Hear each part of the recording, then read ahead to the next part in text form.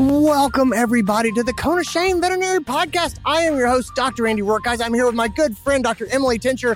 She is talking with me about spectrum of care. She talks a lot about spectrum of care. I ask her hard questions about what does spectrum of care look like? How is it different from what we've done in the past? How do we balance making care accessible with advocating for what's best for pets?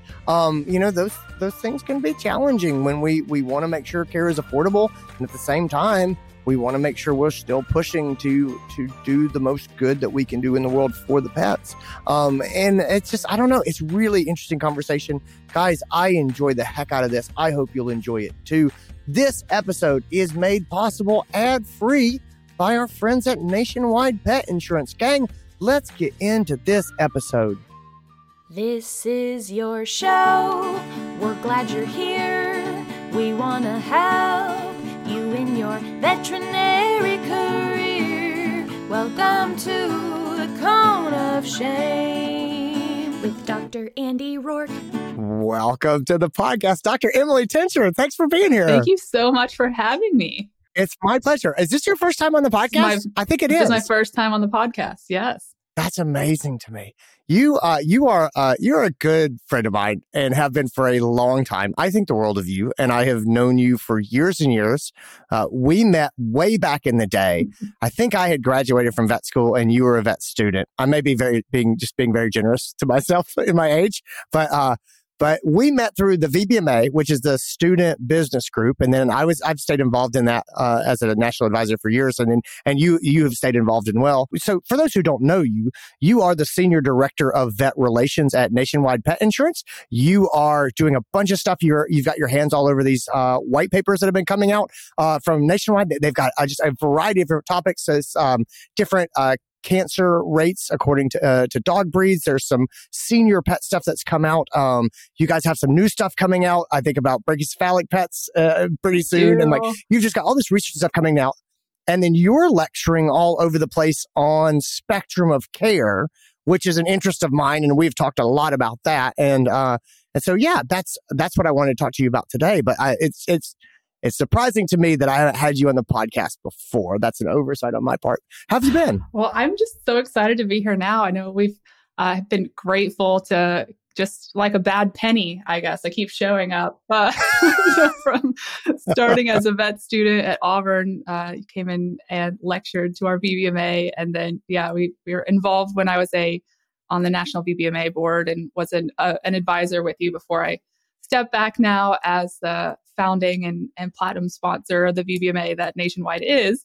And so get to remain involved just in a different way now, building curriculum for our I forgot you were at Auburn. And Auburn. Yeah, I forgot you were at Auburn. You get to do really cool stuff. You still go to the vet schools. You guys have some student development programs going on. You got some programs through the VBMA around spectrum of care. You're getting to do cool stuff, Emily. That's super awesome. We spoke at every vet school this year about spectrum of care between the spring semester and the fall, which was a lot of fun to get their feedback and hear them students' interest in just trying to find ways to meet pet families where they are and asking questions about how does evidence-based medicine fit in and how does how do we navigate all the challenges with providing the care that we recommend. It's really cool. I'm excited to get into it with you. All right. Let's start to talk about spectrum of care in general. So just go ahead in your own words, define the term spectrum of care for me. And that just to get us on the same page of this general topic. Yeah. So we did not come up with this definition for the record of spectrum of care at Nationwide. We use a published definition that came from a couple of JAVMA publications that spectrum of care is providing a range of diagnostic and treatment options for pet families across basic to advanced that meet their needs and their goals with relation to their values and their resources, of course, including finances, being one of the main ones, but that acknowledging that there are many different ways to treat everything from wellness to most conditions that we see in practice. Okay. Talk to me a bit about how you see spectrum of care as a rising topic and trend in vet medicine. So what does the integration of spectrum of care look like compared to what vet medicine has looked like in the past? Like a lot of times we talk about spectrum of care and a lot of people are like, that's what we've always done. Help me get my head around how this vision of the future with spectrum of care looks different from what we've historically done. In many ways, it doesn't necessarily look different from vet med of many years past. So I'm a second generation veterinarian. My parents are both vets, and I grew up in their rural practice that they owned in Kentucky. And watching them practice across all the range of socioeconomic statuses of the pet families that they served, I really saw that you can do a lot with a little, and you can also offer people the opportunity to refer or to have advanced level care if that's what they're seeking and have the resources to support. What I think is really important and a critical component of offering a spectrum of care is making sure that we integrate the evidence-based medicine that's available, knowing there's not as much as we would like in veterinary medicine, with pet family-centered communication. And so we could talk a little bit about some exciting research that we completed this year at Nationwide in partnership with my genomics advisors to kind of work towards communicating in a pet family-centered way. I think there are many people that are practicing a spectrum of care right now. What I think is often not discussed is how to do that as a vet student and a new graduate. So when I watched my parents growing up, they practiced the spectrum of care. They maybe didn't have a term to call it that, but they practiced the spectrum. They didn't have a marketing slogan for it. Yeah, it's helpful though to have a term and to have definitions that we can all kind of get behind and work towards. I think the pendulum is swung with academia, so where for quite some time we were focused on, excitingly and fairly, the increased specialization, and it took, I think, a little bit of time for our profession to notice that there were some challenges associated with the awesome education that specialists can provide, and we need them very much. But sometimes there is a little bit of an oversight, or a lot of an oversight on, but what does it look like when people can't or don't want to pursue the most advanced level of care, especially as we have new diagnostics, we have new drugs that are awesome and allow us to do, more than we ever have in the past. They also cost more. And that's not necessarily veterinary medicine. I think one of the greatest challenges that we see is that veterinary medicine, the advanced level of care, getting more expensive. And if we can only think that you deserve to own a pet, if you provide that advanced level of care, that pets are a luxury, we're in trouble. Not only is it unrealistic, but pet families are not considering what their vet thinks before they go get a pet. We want to serve the diverse population of pet families that are out there that do have over 50 million owned U.S. cats and dogs. Then we are going to have to meet them where they're at a little bit with what their goals are and what their needs are. Yeah. Okay. That's a lot to unpack, and I like it. So first of all, let me say, I think you really put your finger on how I feel about this, because I like to ask questions that I struggle to answer myself, because I'm like, oh, maybe Emily will have a better answer than I do. I think when you talked about a pendulum, I think that's where I am as well. And so when we talk about spectrum of care and giving people options, I think a lot of people go, well, we've given options forever. I think that you're exactly right. Is when we zoom in on how we train new graduates and an increasingly high gold standard of care. To me, that's the pendulum swing of, I love that we have pushed towards increasing our capabilities and what we can do and how we educate our doctors. And at some point, I do think it's time to swing back a little bit the other way and say, and just because theoretically we can do something doesn't mean that that's going to be the best course of action for this individual pet owner. I also, from a wellness standpoint, think that if we set ourselves up as doctors as, I'm only a good doctor if I get people to do the highest technical standard of care possible, I don't think that's realistic. And that may sound foolish, but I know young doctors who grade themselves that way. They're like, well, I couldn't get this person to do a TPLO And I go, well, why did you think you had that? Like, all you can do is recommend and advocate, and you're not going to be able to magically enable people to give their pet a TPLO. Like, you're going to have to talk about medical management sometimes. That's not ideal. That's not what we aim for, but it's not a failure on your part if that's just not in the cards with this patient. And real skill as a doctor comes from being able to look at that and saying, okay, what other cards do we have to play here to get the best outcome possible in this case? So I really like that a lot. There's a small piece I want to dive into that you just mentioned there, that it may not be ideal if a pet family doesn't choose a TPLO. Well, I mean, there's some great evidence base. I love that example you brought up is one where we do have great evidence-based medicine, that there are other options, like a lateral suture, for example, that can have a very similar outcome to a TPLO or a TTA, referral historically usually to see a board certified surgeon. Now, the best possible outcome may be to go see a surgeon with the lowest chances of complications. However, talking to pet families about their options, that range of basic to intermediate options, my definition that I'm trying to use more and more is that the ideal or best outcome, the medical component is included, but that the best outcome is the best outcome for the family. So if for them, they're anxious about surgery, about anesthesia, even if it's not just about cost, maybe there's a comorbidity for the pet, it might be that basic care is the best for that particular family for multiple reasons in addition to finances. Or it may be that if your practice offers that more intermediate approach of a lateral suture, which not everyone has that skill set, the ability to perform that surgery. That's in addition to, meeting kind of that family where they're at with their goal to stay with you as a general practitioner, can help keep the revenue within your practice if you have the ability to perform that surgery. Well, I also would add to that too. When we think about what is success, I like to take the long view on these things as well and say trust in the relationship is also a factor of success for me as well. Like I've definitely seen people go in and aggressively advocate for a path of care and get it done.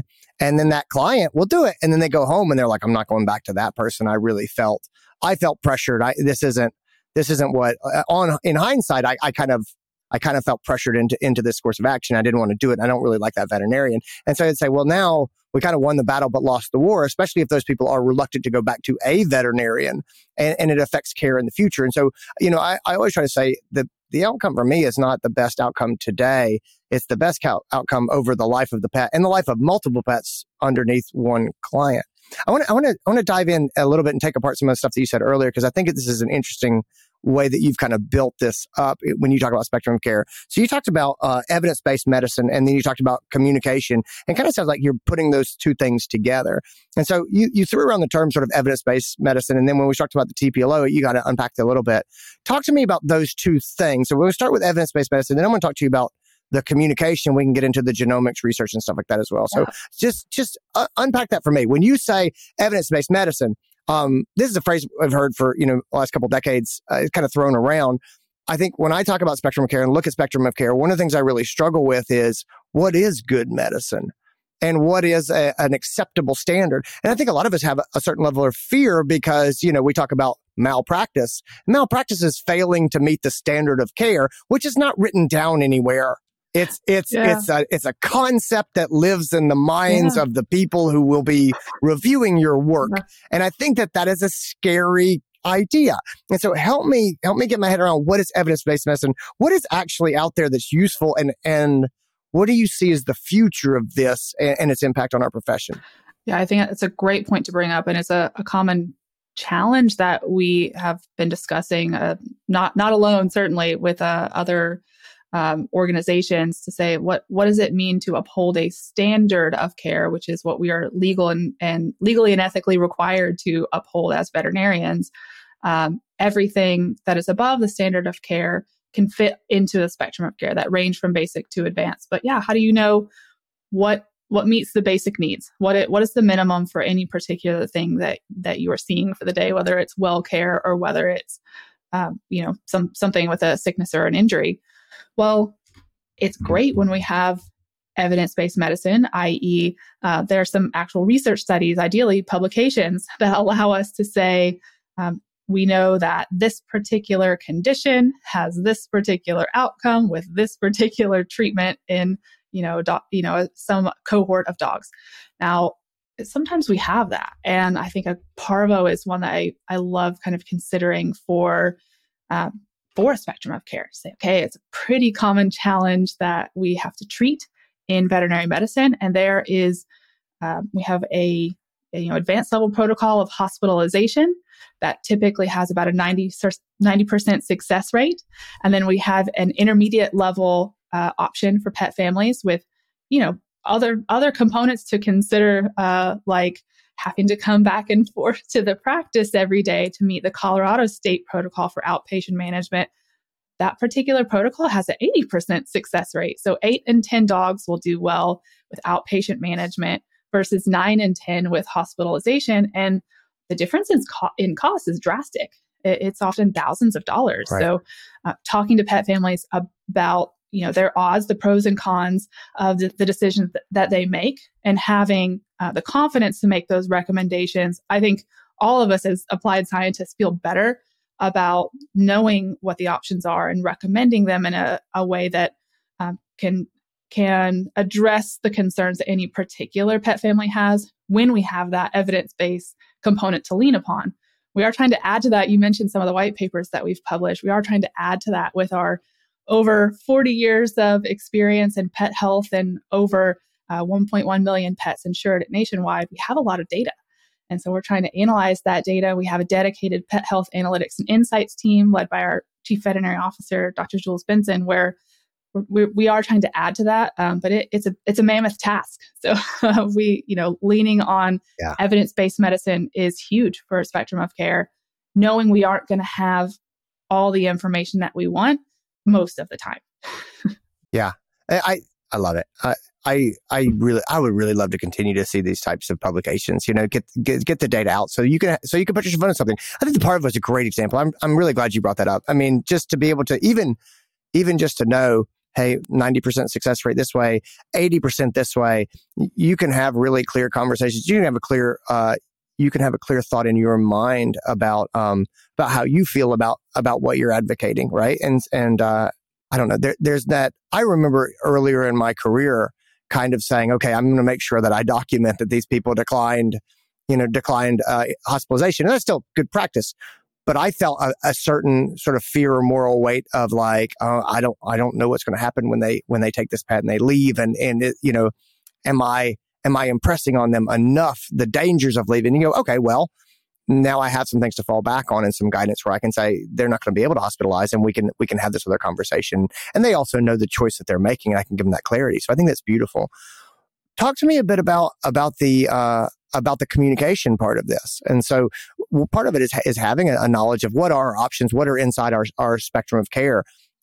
What is between the gold standard and acceptable standard? What are our options in there, and then communicating those. So talk to me a little bit about your ideas about what good spectrum of care communication looks like. So it's a great question, and I'm going to answer it in a couple of parts. One being some of the really cool research that we completed this summer with Nationwide and partnering with Mind Genomics advisors, and then the second one being kind of piloting out that research and getting feedback from vet healthcare teams and feedback from vet students with our college program. So part one is what does it look like to communicate with pet families in a pet family centered way, avoiding judgment and trying to actively be sure that we are understanding what their goals and their values are, as well as their resources, the finances component that we sometimes kind of focus on in a can feel negative to pet families, it depending on how we represent things, not in a way that I think we mean for it to, but I've had a pet family say to me that it felt like I was talking to my vet about, and they seemed like a used car salesman. I was like, no vet wants to sound like that. I'm confident that none of us want to come off that way, but I can understand it because it is important to have those financial discussions. So how do we do that, and how do we kind of shortcut the communications to get to the point of what do pet families really value? What are they looking for from us? And what are they looking for from veterinary healthcare? So we try to identify that with a process that Mind Genomics has used mostly in human medicine to understand what are the subconscious drivers behind the choices that we make. And I won't go through through the process for how we did it right now, since it gets a little nerdy, but the output is that we identified 3 different viewpoints instead of going through kind of typical survey methods, they use a mixture of multiple types of sciences. Behavioral science is a big one that they lean upon. Even some food science kind of ideas are included, but getting to the idea of, okay, there are 3 categories of, and we built messaging surrounding spectrum of care and how specifically pet parents would respond to 36 different messages. And in the end, we have 3 viewpoints. The first one is one that's focused on two things: optionality. They're looking for their vet healthcare team to talk to them about the options available to them. And they're looking to have a strong focus on what the evidence-based component, what the outcome for their pet's health is going to be.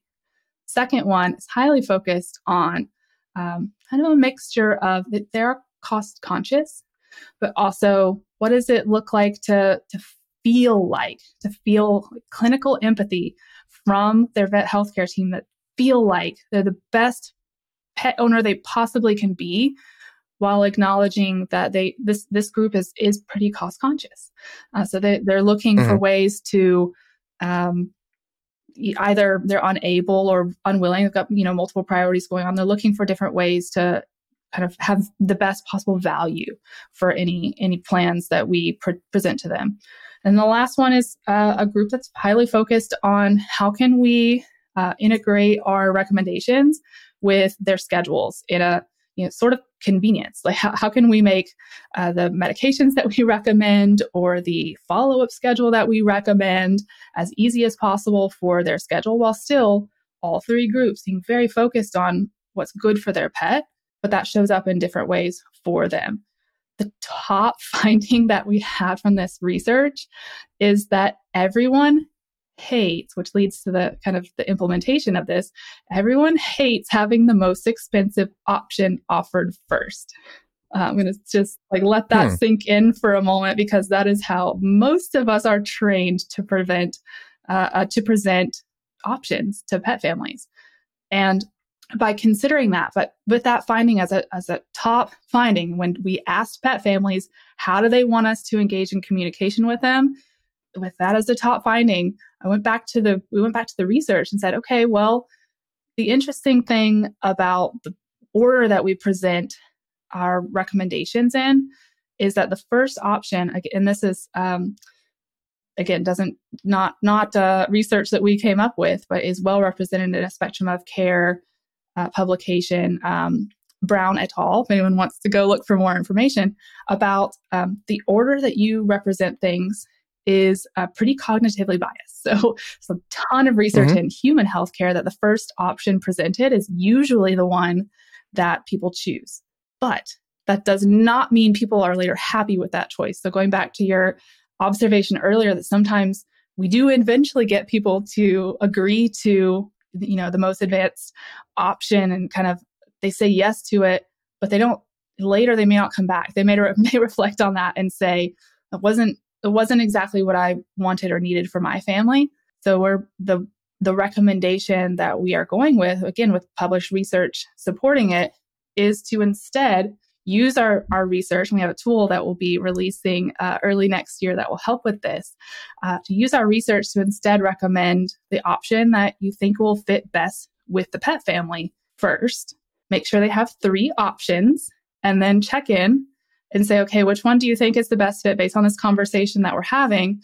And finally, be sure, of course, that you document that you have discussed all 3 options and why the pet family has chosen that option. To get back to the fear that you mentioned earlier of, how do we make sure that we feel comfortable with the idea of a spectrum of care? Well, documentation is a very important part of that. Yeah. So this gets into the weeds pretty quick. It does. So I mean, I think the obvious places where this gets pretty hairy is, how do you know which is the best fit for the parents, right? Like, for the pet parents. Mm-hmm. And so again, we've talked for a long time about not x-raying people's wallets or guessing as to what they're able or available to do, and we all have pretty good research that also says people are not as transparent as they like to think that they are. People don't tend to know what you're thinking. Mm-hmm. And so I guess that would be my first question is, how do you know what fits well with the parents? And then the other thing I would say is, how does this interface with the idea that vet professionals have a responsibility to advocate for what's best for the pet? And as opposed to making things easy on the pet owner. I think some of it comes down to like, what are your goals in the room? Yeah. And so I guess I sort of kind of put that back to you. I know there's a lot to unpack, but what does that look like? And to me, this is really kind of where things get difficult to parse apart. So how do you know what pet families' goals are? And their resources are. Exactly. So, in some way, we have to have a conversation, and no amount of research or tool that we can provide will be able to magically tell us. Every pet family is going to be a little bit different. Have to have that conversation, which begins. It's not for the veterinarian to have, it's for the whole vet healthcare team to have, which is what I love about the resources that you put together, is acknowledging that everyone has a massive role in these conversations, and from technicians and CSRs, and then the vet is the final link in that team. It's a research that we have can help shortcut that with by asking a few questions, and kind of a process that says, okay, in general, most of the time, these are people fit into one of three categories based on a couple of questions that we ask. And what's really important about that research is that we also ask the demographics associated with it. So if you sometimes there have been previous conversations around assuming that various socioeconomic levels or anyone with a different family or racial or ethnic background might have certain ways that they interact with their pet. And not only is that biased and ethically wrong, it's also not founded in the research. Right. So it's almost an even split, whether you're looking at age, income level, familial status, education level, almost an even split across those three viewpoints, which is great. It was certainly what you hope to find. It's great justification for saying you can't look at someone and just imagine what they might value. You have to have the conversation, and our process helps, I think, shorten that conversation. But it's still, whether it's a major life event has just happened. Of course, we've had vet healthcare teams. We have people they do tell us things all the time. We're such a trusted profession that I'm so grateful to be part of, that people feel comfortable, even as an ER vet, they've never met me before, feel comfortable telling me that they've just lost their husband, that their house just burned down, that they are going on vacation, and therefore things are, they just got back from vacation yesterday. And so that's uncomfortable to admit that that's why your finances are tough, but it's real life. So having that conversation and asking in a way that's collaborative is, I think, step one, even though knowing it can be uncomfortable, but it's more uncomfortable and doesn't, cut to your second part of your question, doesn't help pets get any care if we, only recommend something that's not possible for the pet family. They're getting nothing. So if they walk away and say no, or they say yes, but they never come back to see us again, in my opinion, that's worse for the pet long term. I really like that. There's some really good examples. I think so. So what it sounds like you're saying, I guess how it sort of strikes me is like, this is what we've always done in a lot of ways. It's about building a trusting relationship and having good communication. And I go back to relationship. It's as you say this, I think about how transparent people have been in the past with me about what's possible and where they are. And I go, oh, I think probably a lot of us are doing this in a common sense way. I can say my take in the exam room is, if there's something that based on our conversation, I think is the best fit for them, I generally say, based on our conversation, this is what I think is probably going to be the best fit for us. And then I'll say, alternatively, more aggressively blank or more conservatively blank. And I give them those options, but it's always been, I very much am aware and take advantage of the fact that the first thing that I say is going to have extra weight, which is why I try to do the best job of saying, this is what I recommend. I think big things for me are, just the basics, blocking and tackling of exam room communication, which is, open-ended questions, listen to people, ask to learn, not to respond, try to understand where they're coming from, ask them some lead-in questions about how do you feel about this, or, what would you think about this, or what are your concerns, or what are your goals for today, and things like that. And just try to extract those bits of information. But I think those are really good examples of what it looks like to listen to a person and then make a good recommendation based on your understanding of what they've shared with us. I've always thought that it was cringeworthy when you would go, the idea being that a veterinarian would go into an exam room and listen to a person talk about how they just lost their car because it got repossessed. And then they turn around and make this recommendation, which is, well, here's what we need to do. And they give this very high price thing and then offer some lower cost alternatives that was sort of like, didn't you hear what I said when I talked about losing my car? Yeah. And I just think that's just basic common sense of being a good person and building a relationship and playing again to the long term, yeah. Right? Like the goal is not to work today. It's to build a relationship with this pet owner that's going to get them on board with taking care of their pet and communicating with me as a provider, as a healthcare provider for the long term. So I think you really answered that well. That makes a lot of sense. I think it's more important than ever to have. I love the way you described, like it's a lot of core communication skills that they're not new, but they are really important.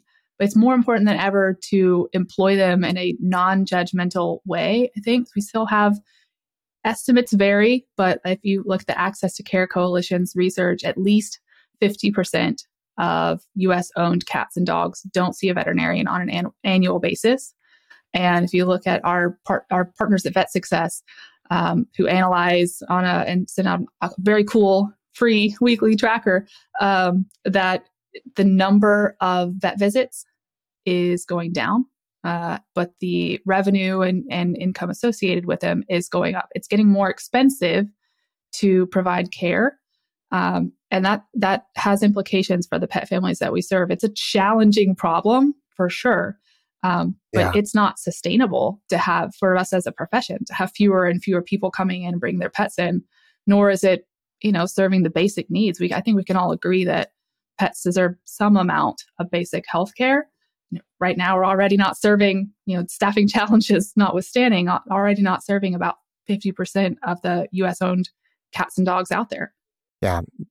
Emily Tincher, you're amazing. Thank you so much for being here and talking through this with me. Where you've thrown out a lot of resources. You have a lot of things going on. What are your favorite resources right now? What are things that you want people to be most aware of? That's a great question. So one of the things that you could do to find our white papers, so we talked a little bit about some of the evidence-based medicine we're putting out into the world, is petinsurance.com/pet data, where you can find them. We have a new Spectrum of Care website that will be launching in January. So stay tuned for that. But you can also follow Jules or I on LinkedIn. And then as far as additional resources for you're just interested in Spectrum of Care, the Brown et al. Paper that I mentioned, as well as Finglin et al., which is from published from The Ohio State, who are absolutely leading in a Spectrum of Care in education, are some great places to just to get started if you want to learn more about the topic itself. Yeah, guys, I'll put links in the show notes to all those things so you can just check them out there. Emily, thanks again for being here. Everybody, take care of yourself. Thanks for having me. And that is our episode, guys. That's what I got for you. I hope you enjoyed it. I hope you got something out of it. Thanks again to Nationwide for making this episode possible. Gang, take care of yourselves. Be well. Talk to you soon.